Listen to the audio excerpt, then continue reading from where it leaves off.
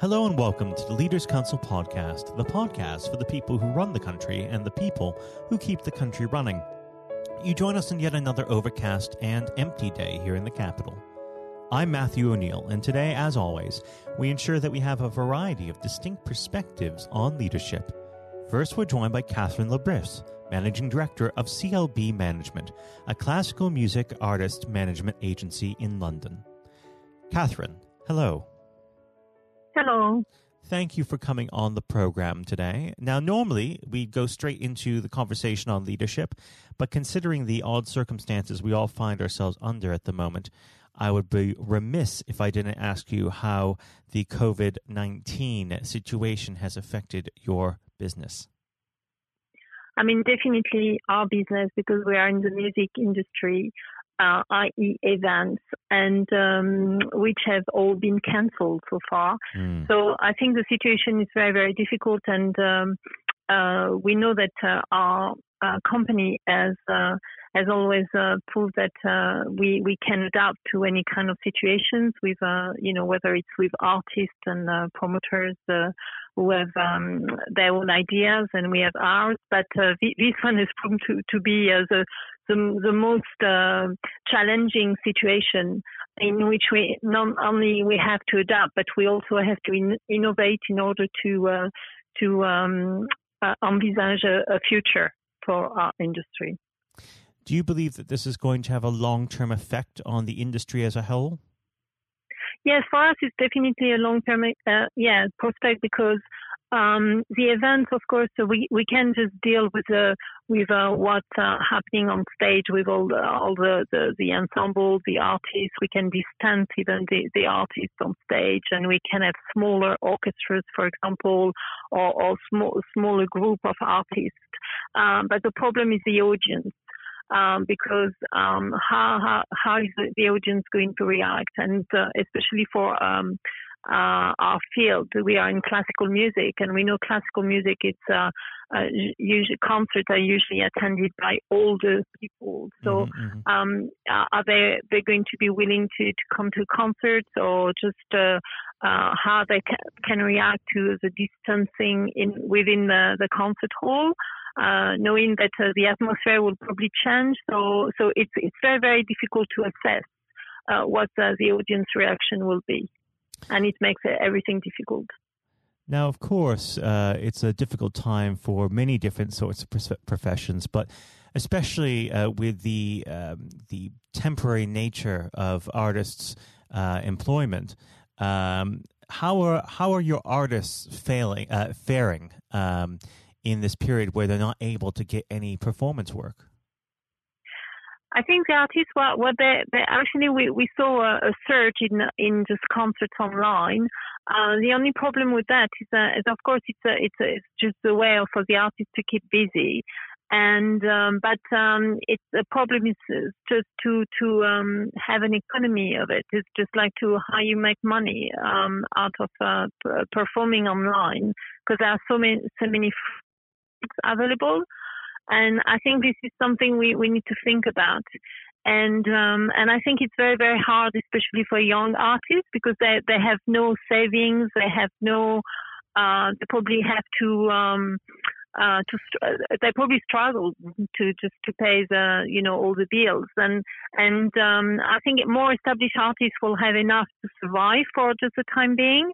And they would just play online with even friends. Sometimes they post it on social networks, but sometimes they probably work together with with this distancing from home, which is technology allows, and this is really, of course, very good.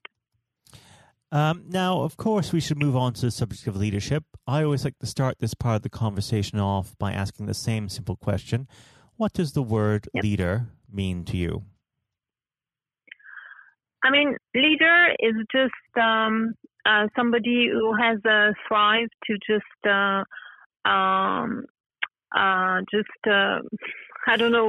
make a journey into this wild world of business. But because he has an idea, and he has an idea and strong enough just to be investing a lot of his time, a lot of his energy, and a lot of himself, in just how do I say it? Just to bring this idea to the world. And then he's also able to lead a team of people just behind this idea, and just actually create a collective energy. I think this is what maybe a leader or a good leader should be. And what is your personal leadership style? My personal leadership style. Sorry, I didn't catch the question. What is the way in which you lead? What is your method? Well, I think I'm just trying to implement that. This just I think that I'm interesting. The leadership is interesting for me because it allows me to express my personality and my view on things, and then just it also I like to work in with a team, and to work to just communicate, interact with all the departments within CLB management, and to try to get people to bring their own ideas as well and make sense of all, and just bring something a bit different. I mean, I'm not too presumptuous and I don't think that I have like fantastically original ideas, but I quite like to have my say in how I manage things. Let's go back to the beginning of your career when you first started off your working life. Did you have any particular role models who shaped you as you are today? I think I started in France, and really my role model was the Anglo-Saxon world, the way it works, the kind of pragmatism and the way things are done just for the business in a very, very efficient way. So I think that it's probably why I moved to England, and because the English model was very strong to me. And if you wouldn't mind elaborating a bit on that, what is the difference between the Anglo-Saxon model and the French model? I think the difference it's very much in first of all, administration, how you manage everything, and administration is so complicated in France, for example, in Latin countries, and I think and in England it's much more straightforward. So there is just less energy spent on the administration level and the complications of the system. But I see that there is an element of trust, which is very good in England. I feel that people trust each other. That there is a trust element as well with regards to the administration. And the administration is really here to help the business, I think. And I think there is the kind of a more modern, kind of international as well, and innovative. Innovative is really valued in this country, which innovation is valued in this country, which is, I don't think is the same in France. In France, you just have to stick to the rules more than here. You can express yourself. Well, Catherine, I'd like to thank you very much for coming on the program today. Unfortunately, we've run out of time.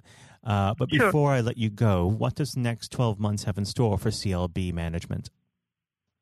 Oh, my goodness, this is going to be the most challenging times for us because it's where we will be between cancelled concerts and rescheduling concerts, and also just trying to find a new way to make this business going. So it's going to be very, very challenging. Well, I'd love to have you back on the program when things get back to some semblance of normalcy, and we can check back in and see how you're getting on. Catherine, thank you. Sure. Oh, thank you very much for inviting me. That was Catherine Bris, Managing Director of CLB Management. And now, if you haven't heard it before, is my exclusive interview with Lord Blunkett, our chairman. Lord Blunkett, welcome. Thank you very much. It's very good to be with you. Well, of course, nothing is being said at the moment other than COVID-19, which we must touch on. What would your message be to small businesses who are trying to keep going? Well, I think the last ones standing will be the ones that thrive when we get back to some sort of normality. So it's have confidence and courage. Obviously, take advantage as far as you can of the government help. I think that Rishi Sunak, the Chancellor, has gone about as far as you could have expected. Mm-hmm.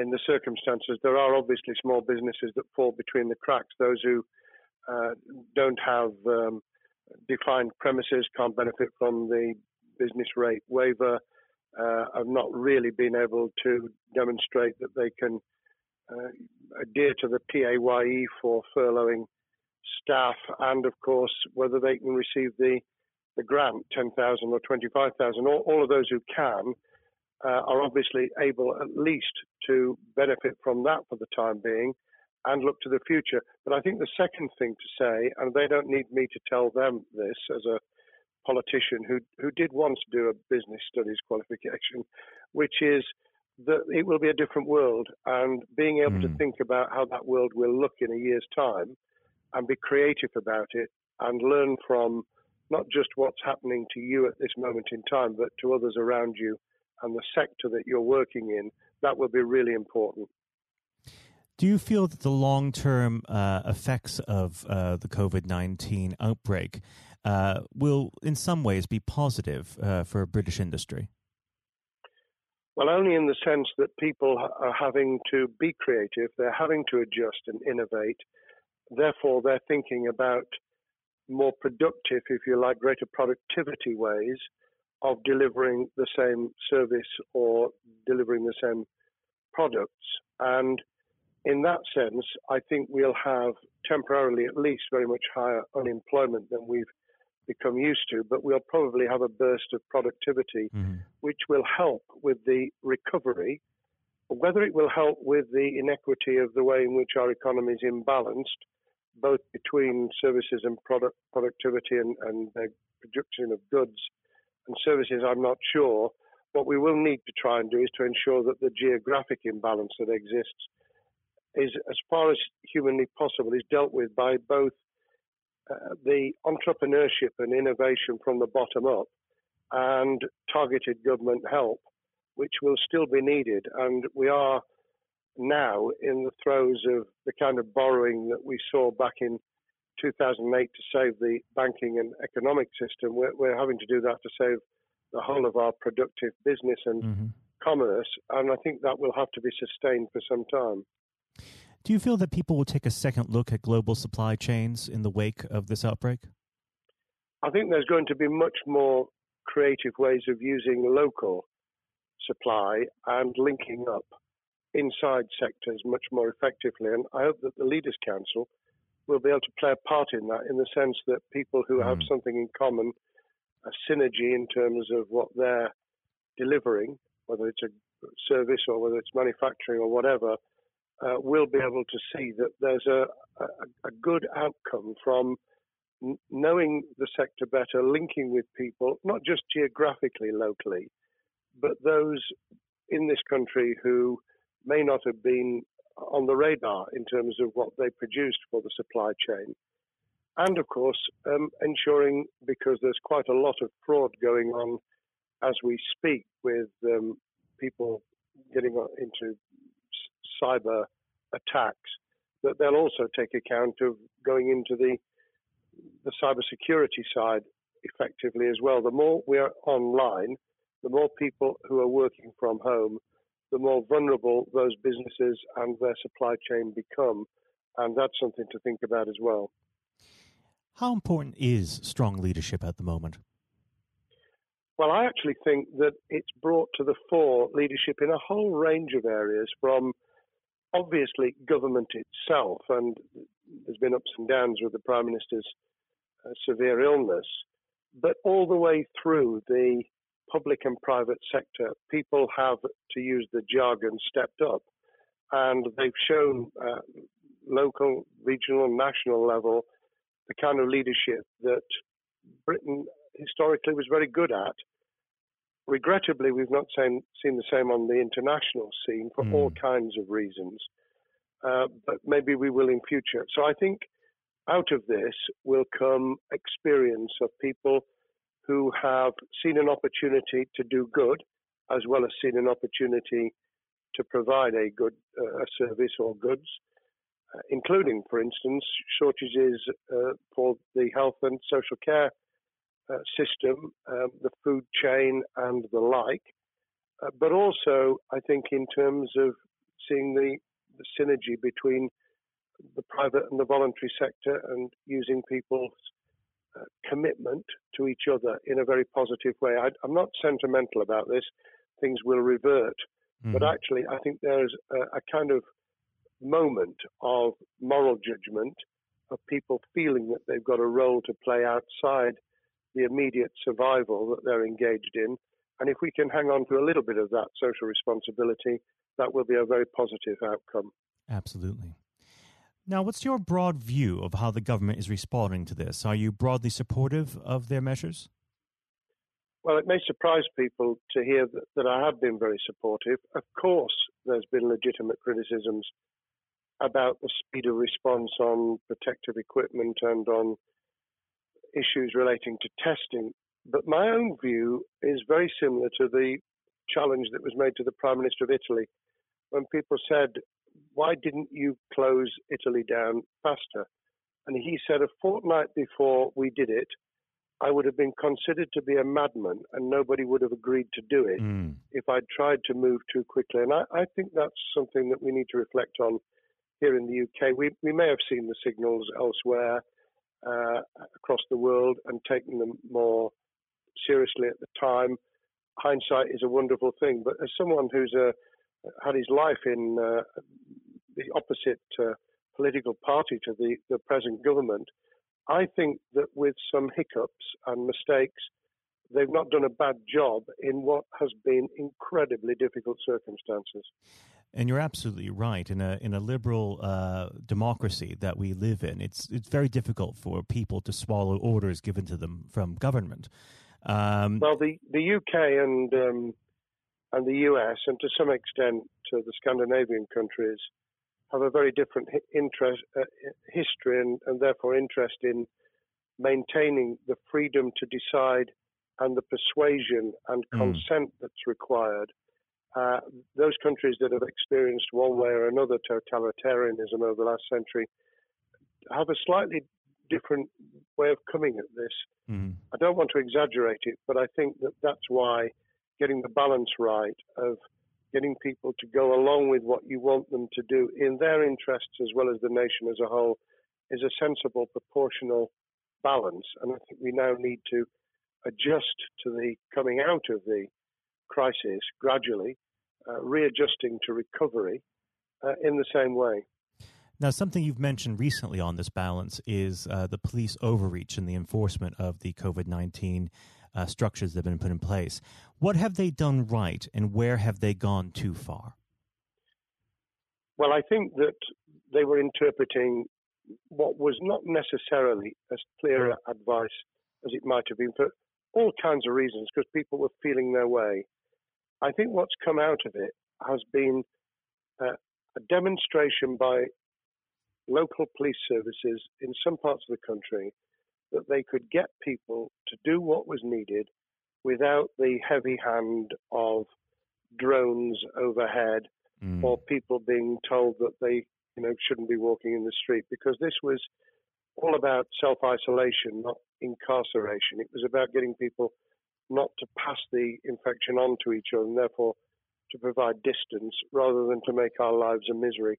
Those police services that adopted that policing by consent and chivying people along did really well. Those who went over the top, I think, soon got a very substantial pushback. And one of the strengths of our democracy is that you could have that debate. People could say, I'm terribly sorry, we think the police force in our area has gone over the top. And that in itself is a constraint and a readjustment. That's another strength of living in a country where you can have opinions and express them without actually being thought to be a fool. Now, of course, the government has faced criticism that they were slow to react, and Boris Johnson wasn't present at the early COVID-19 COBRA meetings. Now, Number 10 has claimed that this is normal practice. The health secretary often chairs corporate meetings related to health. Does this tally with your experience as a Secretary of State, or would you have expected the PM to be more hands-on during the initial stages? I think different prime ministers do have a very different style. And Boris's style, which I think will now be considerably adjusted, was very swashbuckling. In some senses, delegating is a good thing, as every leader of every business or public service knows. Those who try to pull too much into themselves end up with a massive bottleneck, great failure of trust, and the inability of people to show what they're worth and to demonstrate their capability. So I'd be very wary of jumping in and saying he was wrong to delegate the essential COBRA meetings. What I was surprised about was that he didn't chair the first couple, because my experience with Tony Blair for the 8 years I was in cabinet was that Tony was a great delegator, but he would get a grip to begin with, watch what the difficulties were, and then give people direction and confidence to be able to get on with it. So looking back, I think Boris himself probably thinks, God, I wish I'd spotted the signals from elsewhere in the world more rapidly, and I'd just been there. However, this also raises another issue. All of us in positions of leadership need good teams around us. I think after this is over, he will be assessing those who really did step up and those who demonstrated their inadequacy. I think we'll probably end up in a year's time with a much stronger cabinet than we have today. Well, absolutely. And of course, we've seen a significant drop in the visibility of certain special advisors like Dominic Cummings during this entire period. So it'd be interesting to see how that pans out. Well, it's certainly readjusted the role of those behind the scenes with those who should be taking the decisions, having received advice. Obviously, there's been a complete transformation in the profile of experts, if I might use that term, who'd previously been denigrated. Scientists, medics, people with behavioral science understanding. My only criticism was, were we getting wide enough advice? Were we narrowing it too much to a couple of key centres in London? But that's because I've always been adverse to everything being London-centric. I think there's great expertise, wisdom, experience out in the sticks, and we should use it. Rightly so. Now, was pandemic planning part of your time as a minister, particularly perhaps when you were Home Secretary? Well, it was, but it was on the back of risk arising out of counter-terrorism measures. Right. I was the Home Secretary for 3 months when the attack took place in September 2001 on the World Trade Center and beyond.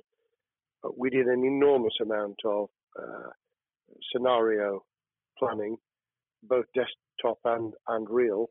On the back of that, it was very heavily orientated to future developing terrorism risk. I certainly got involved with talking about pandemics. I remember being at a seminar in Edinburgh where the university there had done a lot of work itself on the issue of pandemics. And of course, we saw SARS and other things emerging. I think people criticized the government for not picking up the report from 2015, 5 years ago. I think that what happens is human nature kicks in. You deal with what you're immediately faced with. You can sponsor reports, and this is true of business planning, of course, as well, and scenario planning for what business continuity will look like, recovery plans for business, what will happen if there's a cyber attack, what happens if there's an energy shutdown. These kind of things you can look at, but you're immediately turning your eyes to what's in front of you. And had we picked up a bit more on the danger from Ebola and SARS and what have you in the past, then we might have said, what if something hits us in the developed nations that we don't have a vaccine for, that we can't immediately whisk up protective materials or equipment, or for that matter, medicines that help with recovery, all of which we now see are a danger. I think this will make an enormous difference to the planning for the years ahead. I hope it will be widened so that we don't just look at what's happened, but very rarely do you see something exactly repeat itself. Some of the circumstances will be, but others won't. So that's why I've put emphasis in what I talk about on looking at the other virus, the cyber attack scenario, which could be just as dangerous in a world of just-in-time provision. One of the miracles of the modern developed world, except for the very poor, has been the distribution of food. A lot of it on computerized, technologically advanced systems. If that were to come down, we'd be in real trouble. So I think we need to think those sort of scenarios as well. So have a full plan across both sectors, biological warfare, pandemics, and cyber warfare. Yes, and to do so on different levels. I think, again, thinking global but acting local, we need a lot more to think about what would happen if something took shape that actually broke down those national and global chains and how we would cope. And without, obviously, we've got enough fear and anxiety to last a lifetime. Without creating even more anxiety, we can think about those things for the future in a more rational way, I think.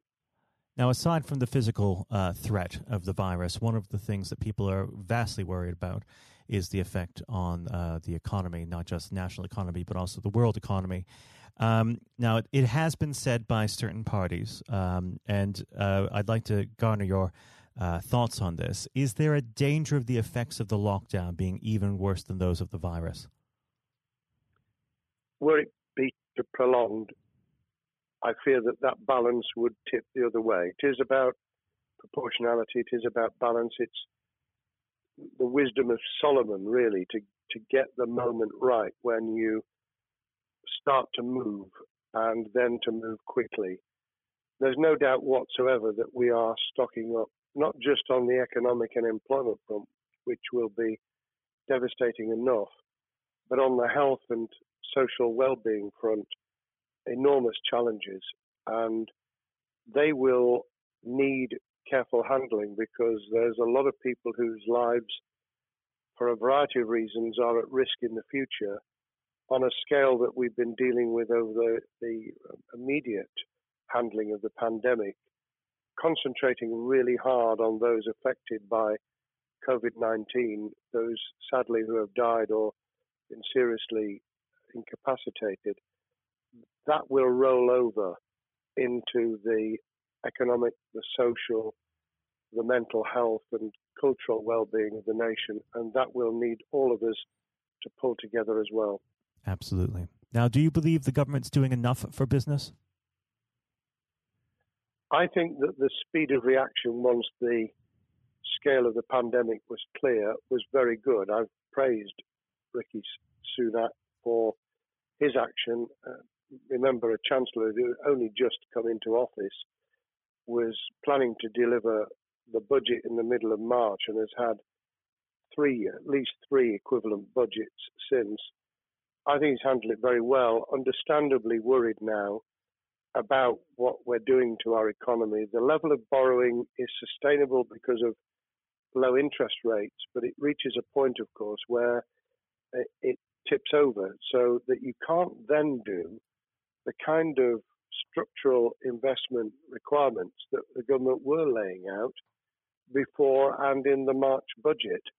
And those will have their consequences as well as a planned payback over many years. I think we've learned something over the last few months. We needed to take immediate action. We don't want another round of austerity equivalent from 2010 through to 2019. I don't think the nation, on the back of what's happened and the challenges we have, could take that. And therefore, we need a different plan, economic plan, over a much longer period, just as we did from the Second World War all the way through to 2002, when the final American loans were paid off. Now, of course, one thing that's on everyone's lips. How much longer do you believe that the lockdown can go on for? I believe that we need to be substantially back in action as an economy in June.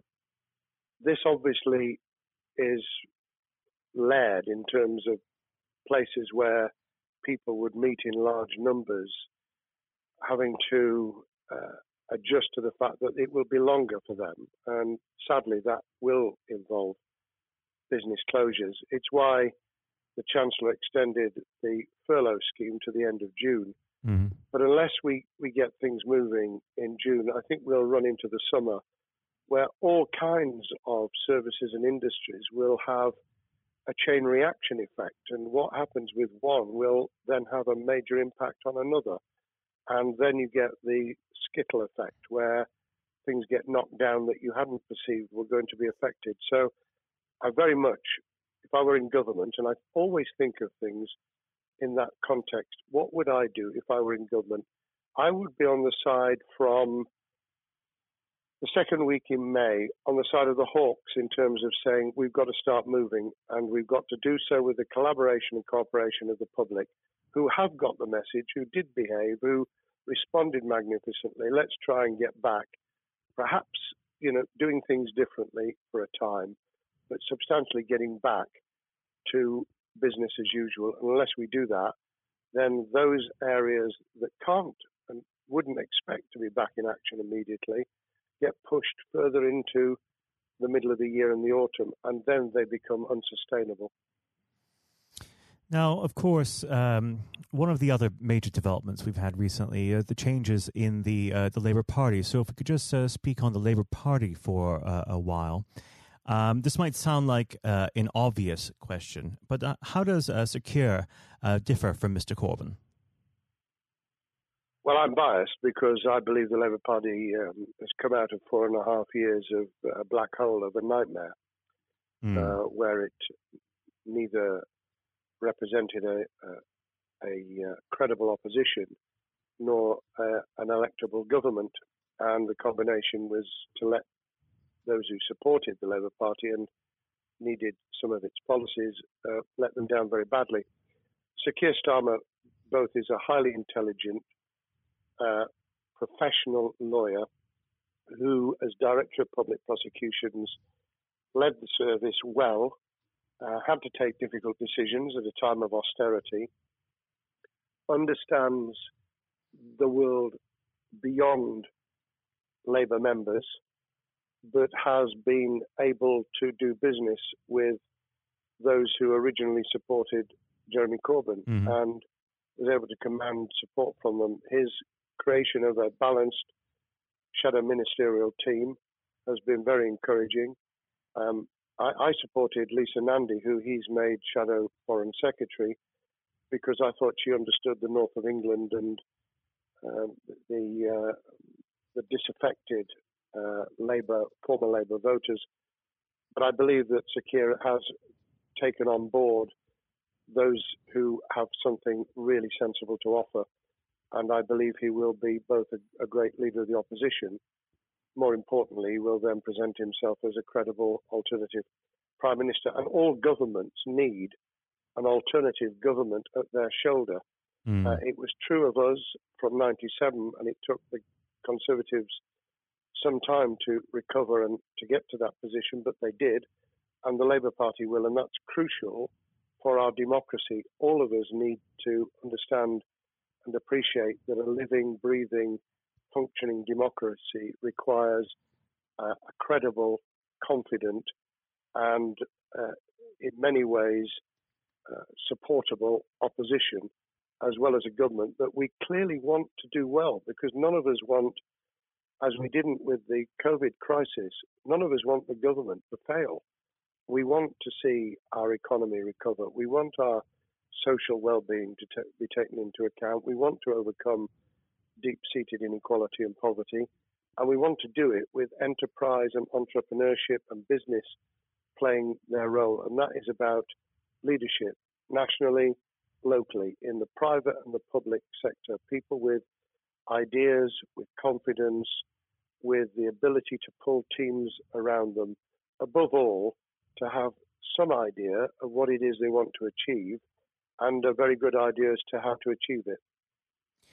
Now, of course, one of the biggest problems Secure is facing will be tackling the party's anti-Semitism problem. There has been a recent internal report that has been quite damning. What's your response to that report, and what does Secure need to do in response? Well, there are two reports. One which is being produced by the Equality and Human Rights Commission, which he will, and has already indicated, will implement in full. The second was a leaked report put together by the supporters of Jeremy Corbyn, 800 pages of private interchanges on social media, which he has, Keir Starmer, set up an investigation to identify who did it, who leaked it, what the content was, does it have any salience and lessons for us, and where necessary, action will be taken. So I hope that as he moved very quickly to reassure the Jewish community, so he will be able to take the necessary steps to back up that reassurance with the kind of actions that says that this was a blight on a historic, great political party that all of us were ashamed of. We've been able to put that behind us and to move on to facing the future with confidence. What's the one key thing that Secure needs to do to restore Labour as an election-winning party?